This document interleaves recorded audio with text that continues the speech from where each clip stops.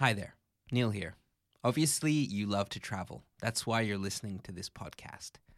Circa, our app available right now from the App Store on iOS, is filled with podcasts and guides for travelers. But more than that, it has a feature that we're calling the Circa Concierge, where you can have any question about any place you're traveling answered by real people on the ground. We're giving you a friend to ask anywhere in the world. And hey, if you've got questions about Barcelona, you might even get me. Because I love to help people discover my city.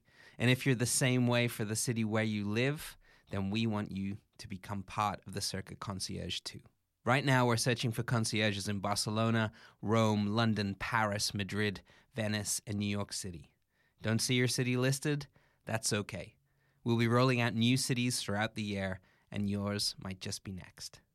If you love where you live and love to help travelers, sign up now to be a Circa Concierge.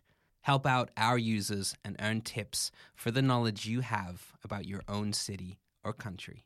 Head over to circatravel.com/concierge and sign up today. Okay, it's time to commit. 2024 is the year for prioritizing yourself. Begin your new smile journey with Byte, and you could start seeing results in just 2 to 3 weeks. Just order your at-home impression kit today for only $14.95 at Byte.com. Byte clear liners are doctor-directed and delivered to your door. Treatment costs thousands less than braces, plus they offer financing options, accept eligible insurance, and you could pay with your HSA, FSA.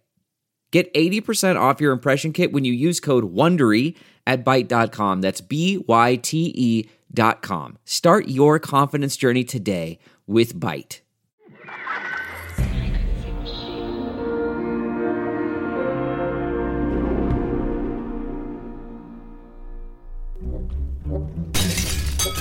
The smash of glass rings out on a cold night on the outskirts of Amsterdam.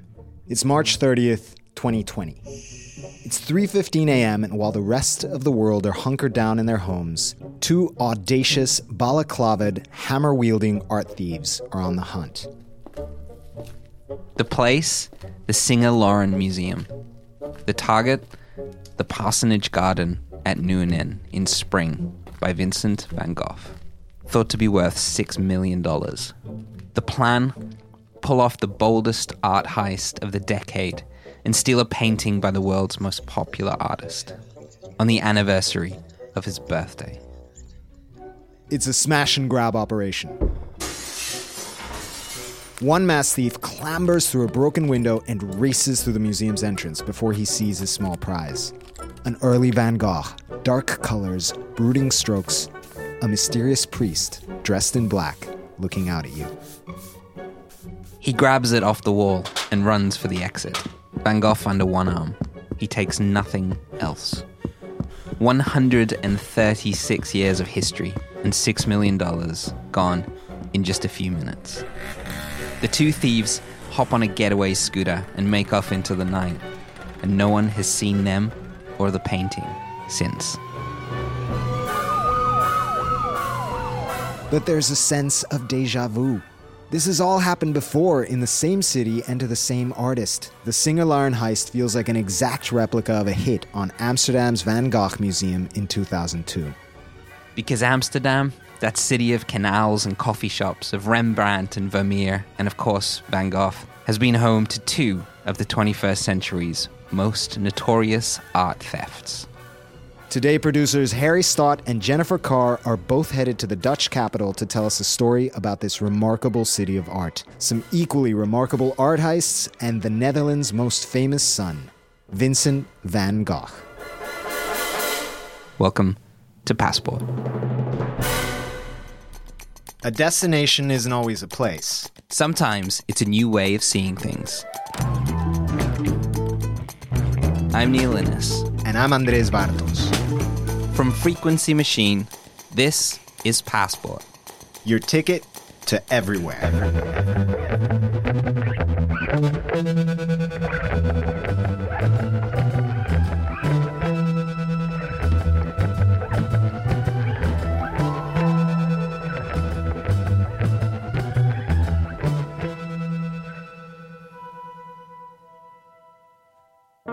When you think of art and when you think of the Dutch, you think of one name, Vincent van Gogh. Of the Starry Night, the Sunflowers, the Lost Year, and the Descent into Madness. He's the epitome of the romantic, tortured artist, a genius never appreciated in his time. Now? Well, it's fair to say his stock has risen, as has Amsterdam's reputation as an art hub. If you're looking for up-and-coming contemporary artists or incredible graffiti, Amsterdam has got it. And if you want world-leading art institutions, it's got those too. The pick of the bunch is the Van Gogh Museum, with an ever-changing canvas of exhibitions that reimagine his work for today. It's a touchstone for art lovers across the world. And if you're one of them and on your way to Amsterdam, your trip is going to include Van Gogh. But Vincent is also a favorite for others headed to Amsterdam with more sinister motives. Art thieves. Van Gogh is one of, if not the most stolen artists of all time. Since the Nazis confiscated various Van Gogh paintings in 1937, more than 40 of his masterpieces have been stolen in 15 different heists from across the world. 28 were taken in the Netherlands, one of the world's epicenters for the fine art black market. And while all 28 of the Van Goghs nicked in the Netherlands have been recovered, on March 30th, number 29 went missing. Amsterdam is one of the biggest networks in the world, the number one spot in Europe. It will beat Barcelona, Madrid, it will beat Paris, it will beat London if it comes to crime. This is the man behind one of those Van Gogh heists, Octave Durham. He's an art thief. But I think Amsterdam is known for it, you know. It's Sodom and Gomorrah. In 2002, he actually stole a Van Gogh from the Van Gogh Museum. But there are good guys in this story too. Because when paintings are stolen, there are people whose job it is to recover them. People like Arthur Brand. He's an art detective. People always tell me, why do you know almost every big criminal in the world? And I said, look, if stolen crime would be at the Salvation Army, I would be sitting there drinking a cup of tea. But I have to sit with Russian criminals drinking vodka, you know? That's just the way it is. These two guys are both Dutch, both based in Amsterdam. They're natural adversaries. They were in a cat and mouse hunt over a pair of stolen Van Goghs for years. But in 2020, they've been thrust together by the heist at the Singer Lauren. It's a story straight out of Hollywood. One that skips the coffee shops and red light district to go deep in the murky world of art and crime in Amsterdam. Have you guys been to Amsterdam? Oh, yes. You've been? Yeah. That was a yeah. loaded answer. Yeah. Can you remember it? Yeah. I mean, it's a very, very weird story because I went with my class. We went with Model United Nations, representing Swaziland. Big up. Wow. My memory of Amsterdam is going into a museum and coming across a classmate, a friend of mine, and he looked very distressed. And I was like, you okay? And he's like, so I just smoked some hash. And he's like, I'm freaking out right now. See, that is the story that you often get, I think, from Amsterdam, is the charming side of it and then the sin. Definitely. You know? Yeah. You've got these two elements where everyone's basically just in a lovely art museum or by a canal getting really high. Yeah, it's kind of the city of inclusivity, isn't it? On every level. Yeah. Like anything goes, pretty much. Which is kind of nice because that's kind of what this story's doing, isn't it? It's kind of straddling the line between charm and sin. The finest crime just possible. Like Amsterdam does. Oh, that's funny. But you've picked the champagne of crime. The finest crime possible. Smashing a window and nicking a painting. What is it, like sunflower? Doesn't Van Gogh have like three of the most... Yeah, I think Starry Night. Yeah. Sunflowers. Self-portrait. One of those self-portraits, I'm sure, is worth a lot. Yeah. And they're just crazy, crazy money. And yet he only sold one painting when he was alive. He only sold one. Yeah. But it definitely is, it's a cool place to start. Going to Amsterdam was the first time I was ever in Europe. So I had this image of like fog in these canals and these dodgy looking white people going around in these alleyways. These Dodgy looking white people. Yeah, it's the first time I got to see that.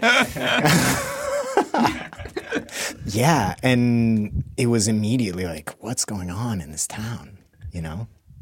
Yeah. And where can I get weed? Yeah. Where's this Follow weed? the white people. They had too much.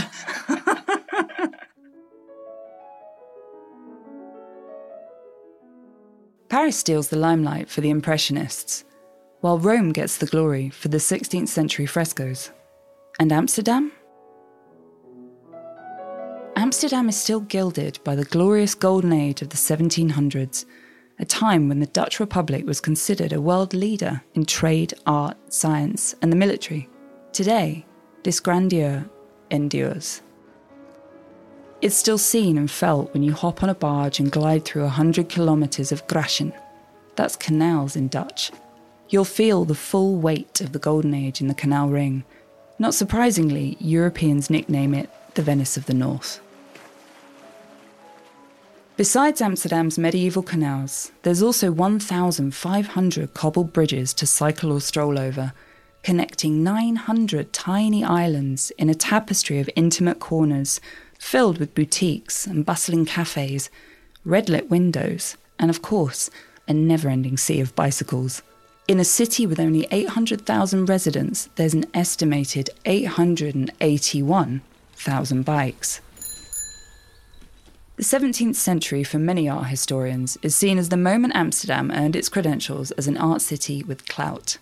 Baroque masters Rembrandt van Rijn, Johannes Vermeer, Frans Hals, each with their own technique and signature, all unified by an aesthetic characterised by richness, drama, tension, and also ostentatious still lives, known as Pronkstilleven.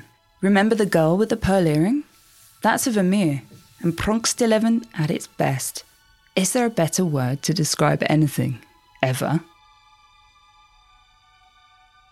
All that said, the Golden Age and its sumptuous drama is a far cry from Amsterdam's artistic sensibility today. If you speak to the locals, the current art scene here is low-key, laid-back, and ultra-diverse. A pretty fair description for the Dutch. The gallery owners are more likely to be smoking spliffs than sipping champagne, unlike the suited and booted art set you'll find in Europe's larger art capitals, London, Paris, Brussels. Amsterdam is a city of immigrants. Over 45% of the people dwelling here are ethnic minorities. Many artists would argue it's this multicultural mishmash that feeds the city's fresh creative pulse, where eye-grabbing street art and graffiti mingles with ancient sculptures of past kings or heroes, even heroines. Amsterdam's art museums are some of the finest in the world. Several of them, the Rijksmuseum, the Rembrandt House, the Van Gogh Museum, the Stedelijk Museum, and the Mokko, which features more than one Banksy, are all located in one grand square in the city centre, called the Museumsplein. Contemporary artists find fertile ground in two of the city's prestigious art residencies, the Rijksacademie and Der Ateliers. Competition for entry into both is fierce.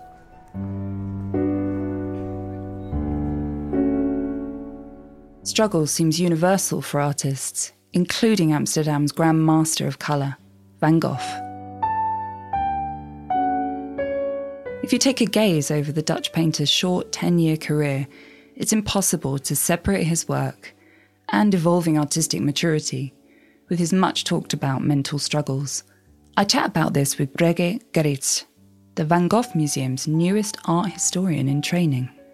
Already, she's an oracle for all things Van Gogh, about his past challenges and triumphs, but also how his work, and the man himself, somehow lives on in the present. I do think that most people have heard the story about the ear, they've heard maybe about suicide, and that kind of follows him around, whereas he's so much more than that. Van Gogh is a painter, his life story, you cannot really detach it from the art because it's so intertwined and it's so important for people as well. Before that, Van Gogh turned his hand, unsuccessfully, to other jobs. But it wasn't until Van Gogh turned 27 that he began to take drawing seriously. He works for the first 5 years in the Netherlands and then he moves to Paris, which completely changes his palette, his technique, everything changes.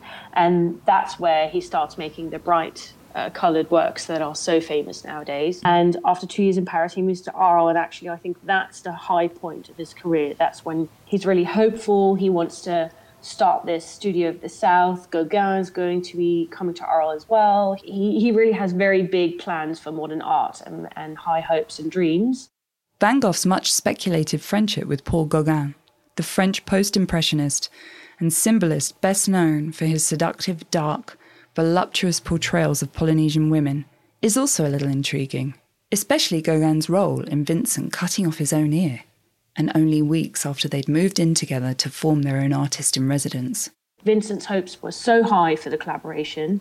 There was so much at stake, and these were two very stubborn characters living in a tiny, tiny house.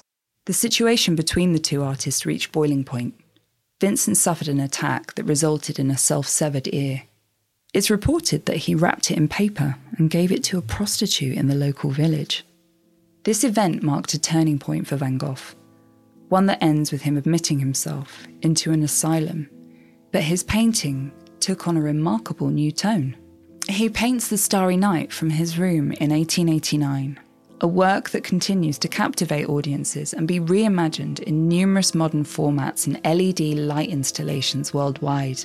I get the sense that Breguet, and so many others in the art world, feel he's metaphorically still alive. I mean, she talks about him in the present tense. It's kind of endearing. And in many senses, he still is. It's the feeling that people have when they come to the museum is like, everyone says like, if we could have seen this, if we could have known. It's that sentiment. You want to support him, and like everyone's in his corner. Gauguin. I love the whole shitty roommate situation between Van Gogh and Gauguin. It's amazing. I can't believe they didn't make a movie about that, or maybe they did. I haven't seen it. The Odd Couple. But like really odd. I think it was rough on poor Vincent. Yeah, I got that impression from Breguet as well. You know, there was a real disappointment, you know, that he wasn't creating that artist in residence that Van Gogh was dreaming about and, you know, wanted so desperately to make that summer school in Arles. And the ear thing. I mean, it's obviously the thing that everybody just knows about. You've never thought about cutting off your ear? Why the ear? It's easier than a toe. It had to be dramatic. I think he thought that it was a one-off, though. You know, I think it was like from what Breguet was saying to me that he was shocked. He shocked himself in that act. It kind of, you know, out-of-body experience type thing. Right.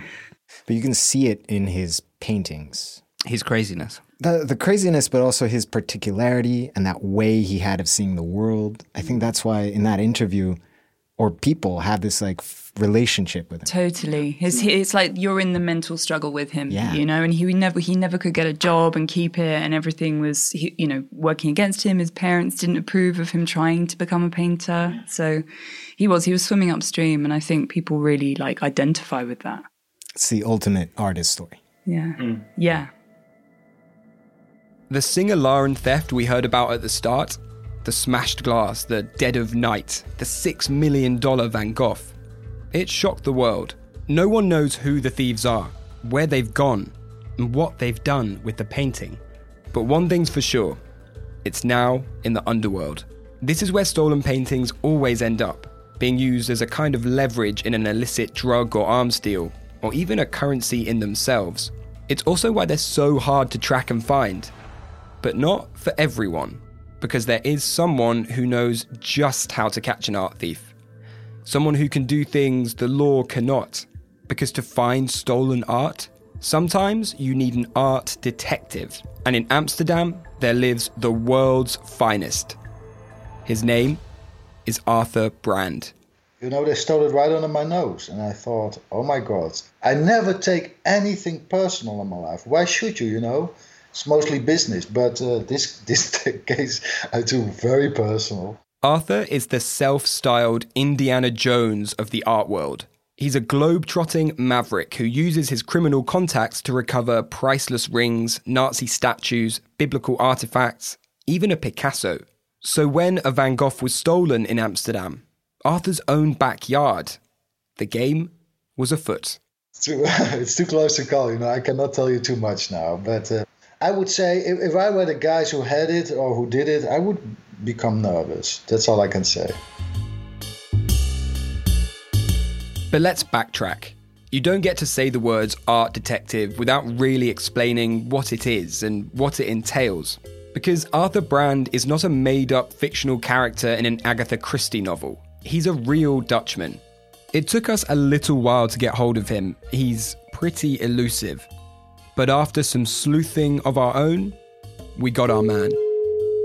Harry? Hello, Arthur. Hi. I just woke up. No worries. How's it going? If you Google Arthur, like I did, you see photos of him in black Steve Jobs-style turtlenecks or sartorial blazers and Oxford shoes. Very dapper. Very Poirot-esque. But perhaps this was Arthur's day off, because today he was wearing a black t-shirt, sweatpants and a Dodgers cap, languorously laying back on his sofa, chain-smoking cigarettes. I mean, he is Dutch after all.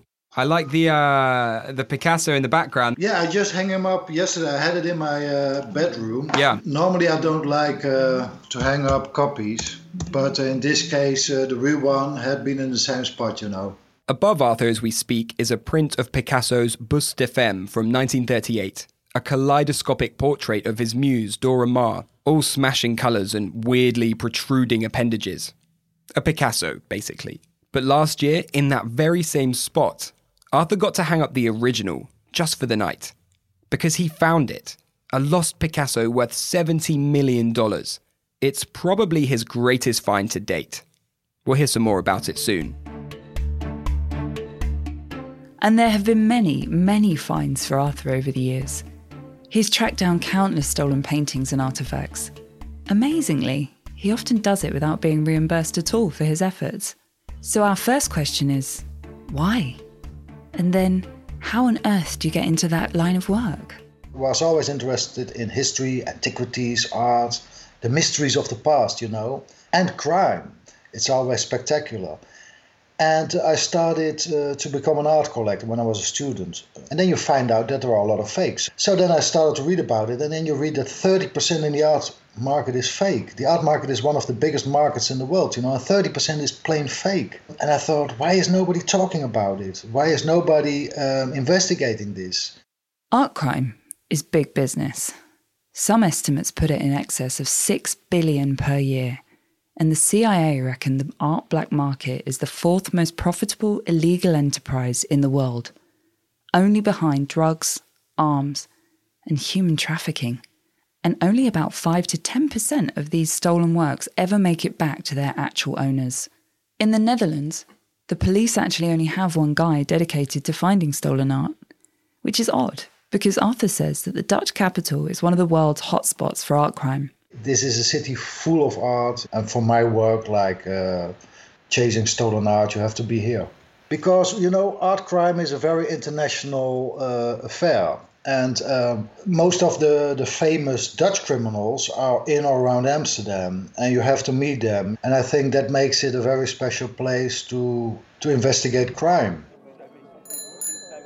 This is the weird thing. Amsterdam is a massively safe city. The fourth safest in the world, in fact, well above everywhere else in Europe. But that doesn't mean it doesn't have an underworld. Amsterdam is well known as a bolt hole for organised crime.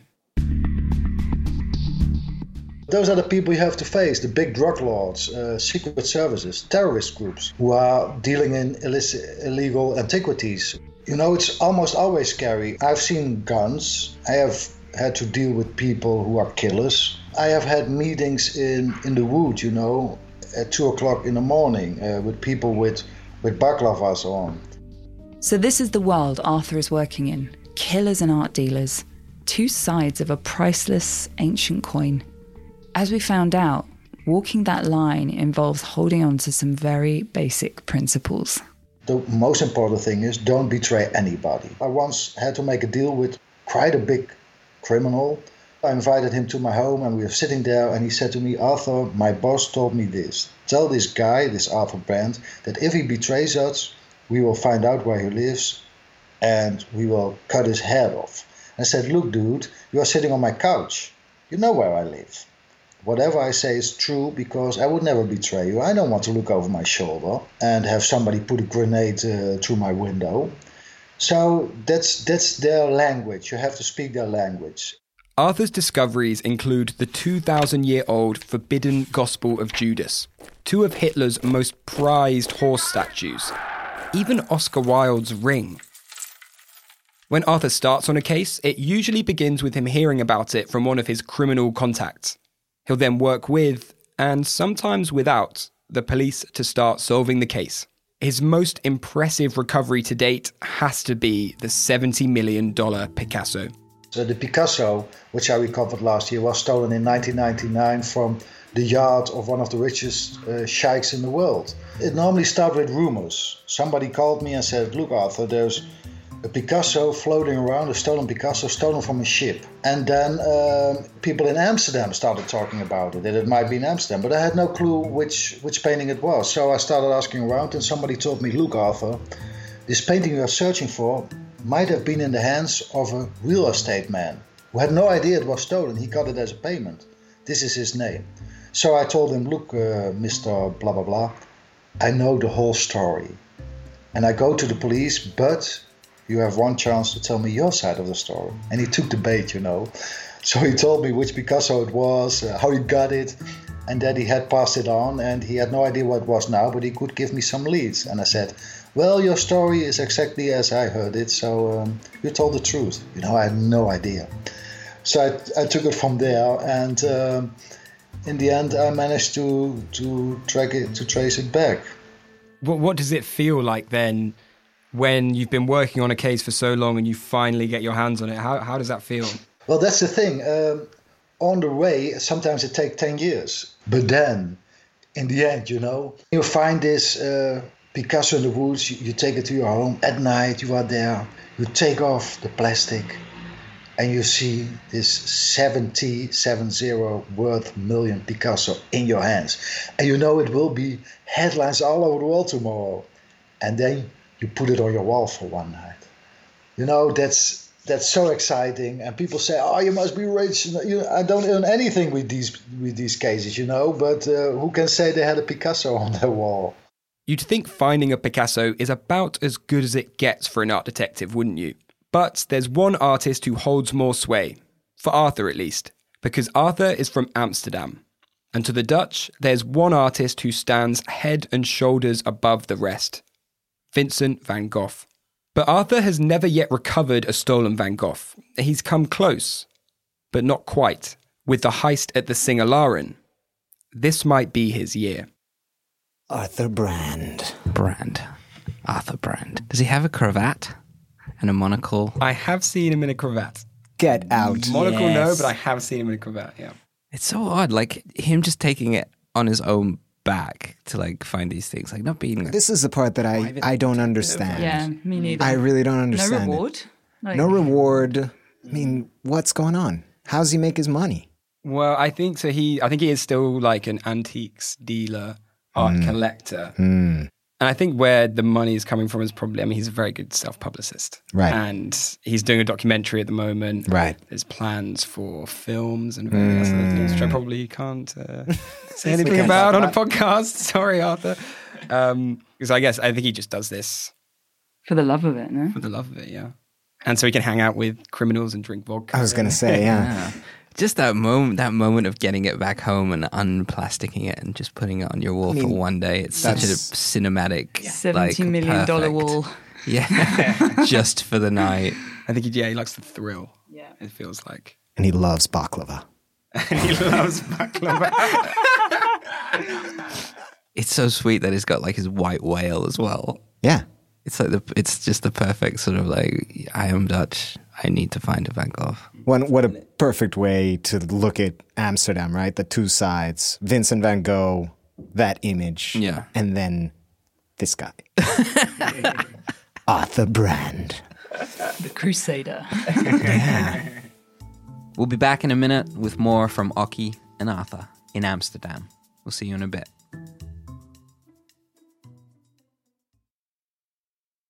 Hi, everyone. Circa's recruiting new concierges. A Circa concierge is a friend to ask anywhere in the world, Real people, on the ground, never bots. If you want to be a concierge for your city, go to circatravel.com to sign up. That's not just the sound of that first sip of Morning Joe. It's the sound of someone shopping for a car on Carvana from the comfort of home. That's a good blend. It's time to take it easy, like answering some easy questions to get pre-qualified for a car in minutes. Talk about starting the morning right. Just like customizing your terms so your car fits your budget. Visit Carvana.com or download the app to experience car shopping the way it should be. Convenient, comfortable. Ah. The most infamous Van Gogh theft of all of them happened nearly 20 years ago, in circumstances that are eerily similar to the Singer Lauren theft, the smash and grab job we told you about at the beginning of the story. Only this time, it was from the artist's spiritual home, the Van Gogh Museum. On December the 7th, 2002, 2 paintings, Congregation Leaving the Reformed Church in Nuenen and View of the Sea at Scheveningen, were stolen from the Van Gogh Museum in broad daylight. Arthur worked this case too, but we'll come back to him in a minute, because so far we've only heard one side of the story, the side of the hero. But every heist story needs a thief. Every Sherlock needs a Moriarty. I started stealing when I was 8 or something. Nobody taught me that. Nobody showed me the way. I just did it. This is Octave Durham, but everyone calls him Occy. He's an art thief. It was Occy who stole those 2 Van Goghs back in 2002. He's tall, with sculpted icy cheekbones, constantly breaking into an easy grin, a domineering but charming presence. I'm not bragging, not for normal people I don't brag, but to other crooks, criminals, I brag when we talk our stories.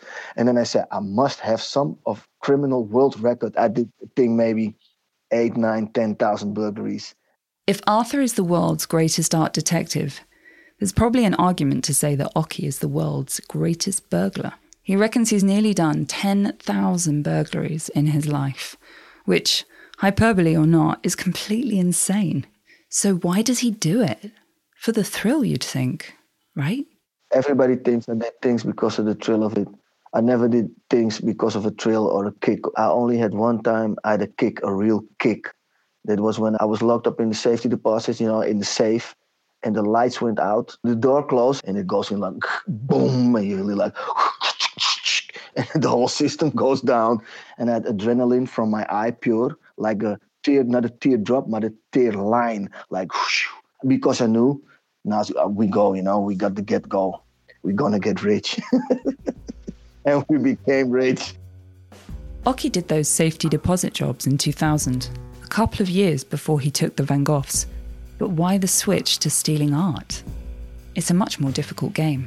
Where I'm from, we are not interested in museums, you know what I mean? Where I'm from, we don't give a shit about art. We don't care. We like money, we like gold, we like cars. That's our value. We don't see value in paintings. Why I stole these 2 paintings, and I said, yeah, the other painting had a little more thick painting on it. And I said, yeah, that's more expensive. The 2 paintings he took from the museum are textbook early Van Goghs. And in terms of colour, they're kind of grungy, dismal even. A far cry from the vibrant sunflowers and starry night. So it wasn't art that propelled Occy to do the theft. More the money, the challenge, or the notoriety? So I've been in the Van Gogh at that time, maybe 6 or 7, 8 times. All of a sudden I said, hey, there is a weak spot. That's how I did the burglary. Occy and his accomplice Hank knew they had to plan a way in and out to fool the cops. So before breaking in, they put up a ladder on one side of the museum, went up on the roof, and put a rope to abseil down the other side for their escape. But this was all a ruse. Occy knew the police would see the ladder and assume they were stuck on the roof and would have to come back down. The rope on the other side was hidden from the cops. It was their real route to freedom. I had to crack the window, and I didn't know how big the hole would be. No high-tech laser or glass cutters here. Occy got into the Van Gogh Museum with a sledgehammer.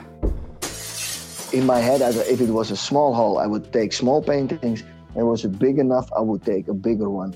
I didn't know nothing about art. Van Goghs in a bag. Occy went back out the smash window and abseiled down the other side. So if we would hit the windows, we know the cops will be standing next to the ladder, but they wouldn't expect us to that we being exiled from the back of the museum. They went nuts. The cops stood waiting by the ladder, completely fooled. At the time, I had a scanner on, so I could hear what they said. 104-10-4, 103, continue. I was still at the roof with the rope inside my hands, a bag at my shoulder with these 2 paintings in, and the cop said, "We are here." And I was laughing. I said, "But I'm going." Things took a turn here. Oki tripped and slipped down his abseil, nearly crushing the paintings in the fall. He also lost his cap, something he would soon come to regret. Limping to the getaway car, Oki threw the 2 paintings to Hank, hiding in the footwell, and got behind the wheel. But rather than zoom off, he knew he had to hide in plain sight. So what did I do? I had my ski mask off, I did my window down, and I was driving, and I had still my scanner on, and they were panicking. And they said, "What? Where did they go?" I was looking at the cops, and they were looking at me, but they didn't know I was it. And I was looking, and I drove away. What happened that day was like a big magic trick. It's unbelievable what happened. With the paintings secured, Oki took them back to his house and laid low. Now he had to sell them. I didn't have a buyer. I just did it. Then I connected Cor van Hout, the famous known Heineken kidnapper. The Heineken kidnappings are hugely infamous in the Netherlands.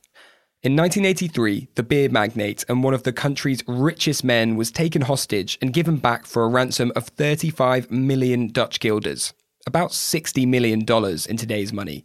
It was the kidnapping's mastermind, Cor van Hout, who Oki planned to sell the paintings to. He wanted it. He said, "I want it." The next day, I had to call him at 1 o'clock, and then it meant you had to call his sidekick. And he said something bad happened. And I checked at that time. He got killed. He got assassinated. Cor van Hout got assassinated the day before he was going to buy the paintings from Oki. And at that point, Oki was a bit afraid. He really wanted to get rid of the paintings. I'm religious and I'm superstitious. And then I said, I don't want anything to do with these 2 paintings anymore. They are cursed. I said, forget this. Forget it. But the paintings had to go somewhere. They couldn't just stay in his house forever. Luckily, Oki's accomplice Hank knew another guy, an Italian mobster. He knew Raphael. Raphael was at that time an Italian guy who had a coffee shop in Amsterdam. The Italian press called him mob boss, and he's a leader of Camorra in Naples. And that's who it went to. The Van Gogh ended up in the hands of the mob. I can't say about how much I got for it. I know in the press they made him. They said 350,000 euros, but they made a mistake. I don't want to say anything about the money because of legal stuff in the Netherlands. The general price for stolen art is about 10% of its actual value, and the 2 paintings together were at the time estimated at about $4.5 million. So Oki and Hank would have got, quick maths, nearly $500,000. So obviously Oki was living the high life for a while, but soon things became too hot in Amsterdam. The police had found a couple of hairs on the cap Oki lost when he fell down the abseil, and they were onto him. He had to go on the run. So he headed to Spain, staying first in Ibiza, then somewhat bizarrely in Barcelona with Dutch soccer star Patrick Kluivert. After a couple of years of looking over his shoulder, Oki was eventually caught in Marbella, in the country's south. Back in the Netherlands, he was sentenced to 3 years in jail, but he only actually served just over 2. A surprisingly short time, right? But that's how it goes for the Dutch. But what of the paintings? Well, Raphael had sent them off to Naples. They were now in the hands of the Camorra. They would stay there for a while. Dude, that's insane. I know. This whole story is insane. This is crazy. It's so Hollywood. It's just. I mean, just 3 years for selling a painting to a mobster. But can we go back to stealing with a sledgehammer? and a ladder. A ladder, sledgehammer, rope? A rope, yeah, that's it. Just some rope. Yeah. So they and put beanies. the ladder on one side of the museum, Yeah. and then abseiled down the other because the cops were around the perimeter and went, yeah, they're going to come There's from a here. ladder. They're going to come back down the ladder. It's so They're gonna fucking do Benny something. Hill. Yeah, it's so Benny Hill. It's a Bugs Bunny cartoon. Yeah. It worked. I just think you'd have more like smart surveillance, wouldn't you? And you're talking like $60 Definitely. million bucks. Yeah. It's just like a security guard, like asleep in a chair with a newspaper on I mean, his face. often when you go to museums, that's what it is. Yeah. I got kicked out of the Tate once. What? Seriously? Yeah. Did you touch a painting? Seriously? It was just a reaction. I was like, oh, that's kind of cool. Do you know what you touched? Can Can you tell me what you I think touched? it was a Rothko. I think Oki and Arthur both made a point about how museums are like woefully, the security is rubbish. And that if anyone wanted to do it, you basically could. It wouldn't be very hard. You could go with a gun or something and you could just easily do it. So is this what we're telling our audience? So anyone out there. So listen, times are tough. Coronavirus is being hard on all of us. Just go to your local museum with a gun or a sledgehammer. Wear a beanie. $500,000 split. I think you've got to be pretty audacious, right, to do this kind of stuff. Yeah, Like just zero F's given. I mean, that's the thing. Like, in the end, it's crazy that more stuff isn't stolen all the time. Yeah. And he also said as well, when he did the Van Gogh, when he stole the Van Goghs, he was a millionaire at that point because of those safety deposits. Exactly. It clearly wasn't money. He says it's not for a thrill. He didn't say why. He didn't explain. I asked him a few times. He didn't explain why. He actually...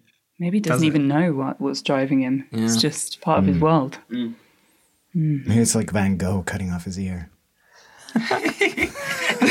An act of craziness. If a pair of Van Goghs go missing in Amsterdam, you know there's one person who's going to be on the case. Arthur Brand was on the hunt for those Van Goghs for years. And it was in this process that he first had contact with Oki. You know, Octave Durham, he is my natural opponent. He is one of the most famous art thieves in the world, and I'm a bit of a famous art detective, and we live in the same town, so he's my opponent. It really is a Sherlock Moriarty setup. I was chasing these Van Goghs. He had sold it to the mob. I knew about it, nobody knew. So he was chasing them too because he got out of jail, but they gave him a penalty of $400,000. So he thought, if I get these pieces back, I might get rid of this stupid penalty. So he asked a journalist to put me on the wrong trail. He called the journalist and said, call Arthur and ask what he knows. So I told him they are with the mafia. And Octave thought, oh my God, only I know. Gee, he gets close. So then he told the journalist, tell him they had sold it to somebody in Spain. And the journalist called me and I said, no, they are still in Naples. So I called the journalist and said, tell Octave they are still in Naples. He shouldn't play tricks with me. For a while, Oki and Arthur were in a cat and mouse hunt, both looking for the paintings, which would be a prize for Arthur and a huge debt relief for Oki. In 2016, the paintings were found. Not by either of them, though. It was not the usual unveiling of a major work of art. Italian police holding tight as they revealed that the paintings stolen 14 years ago had been found during an investigation into mafia mobsters. The Italian police in Naples found the paintings in a mafia raid and brought them back to their rightful home, the Van Gogh Museum. They sit here to this day. Their value increased to nearly $100 million because of the heist. So not all bad for Breguet & Co. And after that, the years of trying to outwit each other, talking through middlemen, Oki and Arthur felt like they had the measure of one another. It wasn't a hateful feud anymore, more like competition. We never had met, and then I was eating somewhere in a restaurant right next to the Van Gogh Museum, and I saw Octave. So I left the people I was eating with, I stormed out, and I knocked him on the back, and I said, Octave, you know who I am? He said, of course I know who you are. So we started talking, and I watched him and I thought, gee, he's like me. He talked with his hands like an Italian guy, like I do. He was talking like for an hour, like I can, and and I looked at him and I thought, he's a criminal, I'm not, but my God, are we similar. The two guys are bizarrely similar. The way that they speak, even the thrill they both take in recounting their stories, and their lives have become intertwined now too. And when I had the Picasso on my wall for that night, nobody knew about it, but I wanted to share it with somebody. So I called Octave and I said, Octave, you have no idea what's on my wall tonight. Because he knew what it takes, you know. He had these Van Goghs on his wall. And he said, well, tell me. I said, a Picasso worth 70 million. And he kept silence for like 10 seconds. And he said, is there any chance you're leaving your home for a few minutes tonight? And I said, no way, Octave, and I'm waiting for you here with a big piece of wood. But more than that, the two have actually become something like friends. Oki says they even work together. Arthur Brent is smart. I work with him, and a lot of people don't know, but he turned out to be my companion. But he has his people, I have mine. Us combined can do things that other people can't. He has to have everything legal. I don't have to. I'm not responsible to nobody. If something happens. That's my risk. But together we can fix a lot of stuff, you know. In 2020, Arthur Brand and Oki were reunited once again. The Van Gogh heist at the Singer-Laren Museum. Van Gogh's popularity and the notoriety of the heists that have come before means his work is really coveted by art thieves. Yes, Van Gogh is really a big target now. Octave has done it before, you know. He showed the criminal world, look, I stole a Van Gogh, 2 Van Goghs, and I sold them to a mobster who really used it in a deal. Oki clearly did show the criminal world something. Definitely the 2 thieves who did the Singer-Laren theft anyway. Because this recent Van Gogh theft was so similar to Oki's heist, it's hard not to see that it was planned for its theatricality, deliberately done to look the same. It's ridiculous. I think it's a copycat, because this is a guy who steals this Van Gogh and tries to sell it to somebody, a kingpin in the underworld. Just like Octave did. Just like Oki did. So, could it have been Oki? Surely he wouldn't do the same thing twice. I have no clue where the painting is.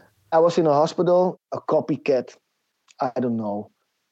It looks like it because they're in the same series. The painting they took this year is in the same series as the ones Oki took. They did the same method, the same brazen smash and grab. They actually stole it on Van Gogh's birthday, March 30th. It's all so bizarrely connected, strangely planned, absurdly performative. If you read it in a script, you'd say it was way too far-fetched, especially what happened next. So from day one, I started to hunt for it. I got my hands on a proof-of-life picture of it, and I published it.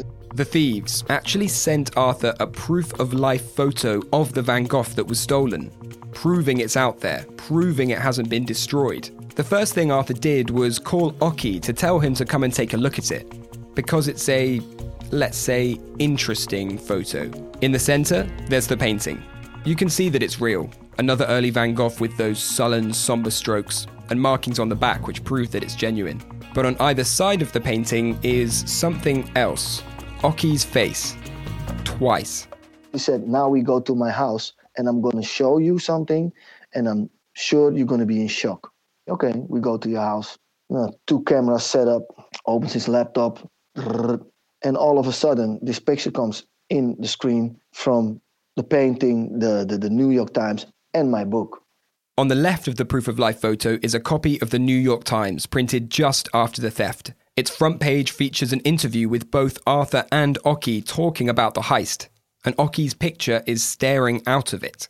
And on the right of the photo, well, it's Oki again. A copy of his biography this time, Master Thief. The thieves had set up a photo blatantly trying to implicate Oki in the crime, or at least pointing out the similarities with the 2002 case. One of my first reactions is, I'm going to get into trouble.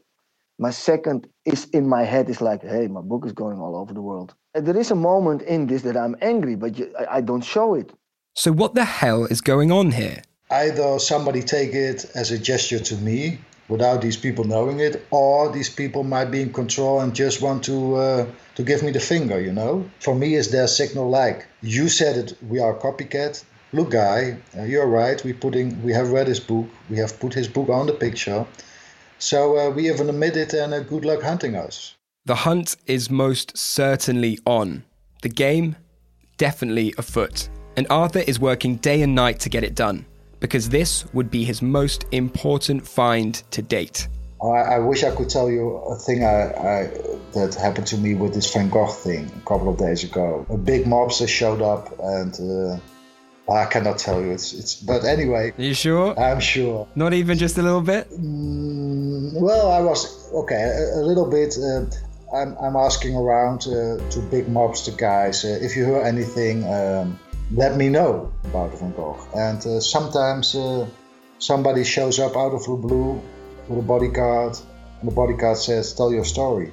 And then you tell your story about what's going on, and the guy doesn't say anything. He doesn't even blink in 20 minutes, and then he leaves. And you think, "Oh my God, who was this?" And then they leave, and you walk to your home, and you look over your shoulder, and you think, "Oh my God, what was this?" Are you optimistic? Yes, the police and other people give it up after 2 years, but I never give up, and I never had a Van Gogh on my wall. It would be great to have this Van Gogh one night on my wall and then hand it back. So, it might be one of the best cases because, this time it's personal. And this time, it's personal. When this started, I didn't realize this was going to be a love story. It is. The end of it, the most interesting thing is these new thieves. What are they playing at? Yeah, what is this like? Is this like fan fiction where they're trying to say something to Augie or just trying to implicate him? Yeah, it's like a classic frame. Yeah. Totally. So it's unsolved. As of broadcast, it is the Singalaren theft. Arthur's on the case. If you follow him on Twitter, he's often updating these very cryptic little tweets. Really? Kind of saying, if I were the person, I would be getting nervous. All these kind of things. It's really? He does that He's stuff? Like Twitter taunting? Yeah, literally. Yeah. And also you've struck up a little bit of a friendship with Augie yourself.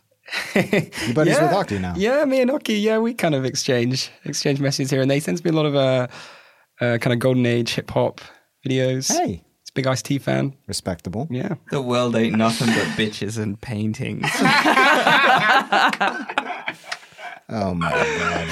I only would have said that. Okay, so here's a question. Is it disappointing to you that it's unsolved still? I mean, Arthur's got to find it. If it ends any other way, it would be pretty devastating. Because especially with the 2002 case where he didn't get it and there was this cat and mouse thing, that leaves it on tenterhooks now that if he gets it. And then for you, Jen, when you went into the story and coming out of the story, did you also have this like Hollywood vision of art theft and all of this? I mean, God, no, I don't think there's any glamour to this. I think the whole sledgehammer and ladder thing has proved that. But I keep expecting the Pink Panther music to come on and, it just feels a bit farcical. It does. It's odd. Yeah. Now we need one more pun. I think we need one more Sherlock Holmes pun. What did Mike Tyson say to Vincent Van Gogh? Oh no! You gonna eat that? Oh no! Just put some crickets under that. I'll see you next week. This week's Saved Pins are all about the art. We asked our guests for some of their favorite galleries and museums in Amsterdam to make your trip there a cultured one. Number 1 is the Van Gogh Museum.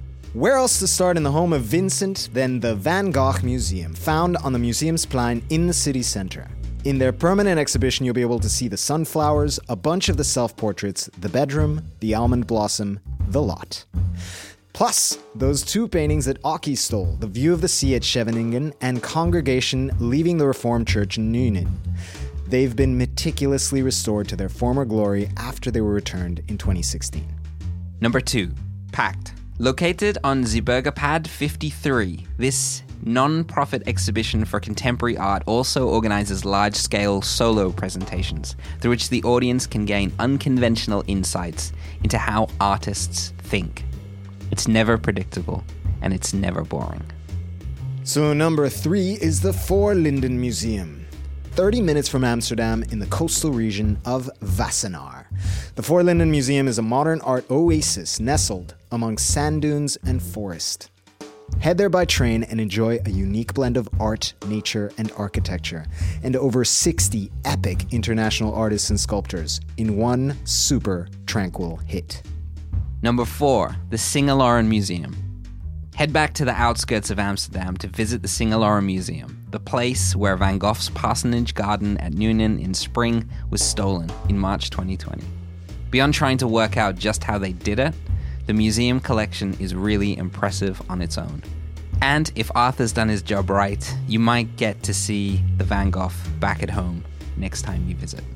And number 5 is Coffee Shop Catch 33. Let's be honest. If you're going to Amsterdam, you're going to want to indulge in some of the city's more debaucherous delights. Aki suggested we try out the Catch 33 coffee shop just near Westerpark. If you want to smoke a few joints in the company of locals rather than red-eyed tourists, this is the place to go. And who knows, you might even catch Aki for a chat. That's it for this week. Next week, our Conspiracy September continues. Harriet Davies and I head to London for a look at espionage in the capital. From the icon that is James Bond to a couple of real-life MI5 whistleblowers to find out how much fact is in the fiction. We'll see you then.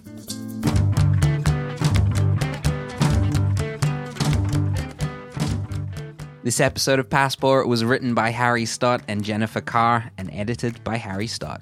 Big thanks to Arthur Brand, Oki Durham, Evie Vingeling, Reggie Garitz, Wouter van der Laan, and Hugh Welchman for their time and stories about this wonderful city and this utterly mad story.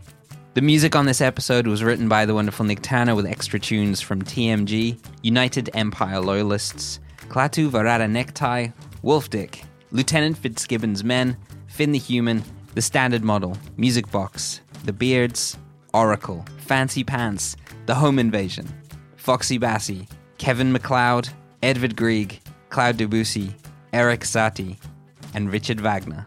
The show is mixed and mastered by Julian Kwasniewski. Eliza Engel is our production assistant. Stacey Book, Dominique Ferrari, and Avi Glajansky would smash windows, kick down doors, and even saw through metal to get their hands on a Van Gogh. They also executive produce the show, which is hosted by me and a man who prefers chilling out with a schmoke and a pancake, Andres Bartos. We'll see you in the next place.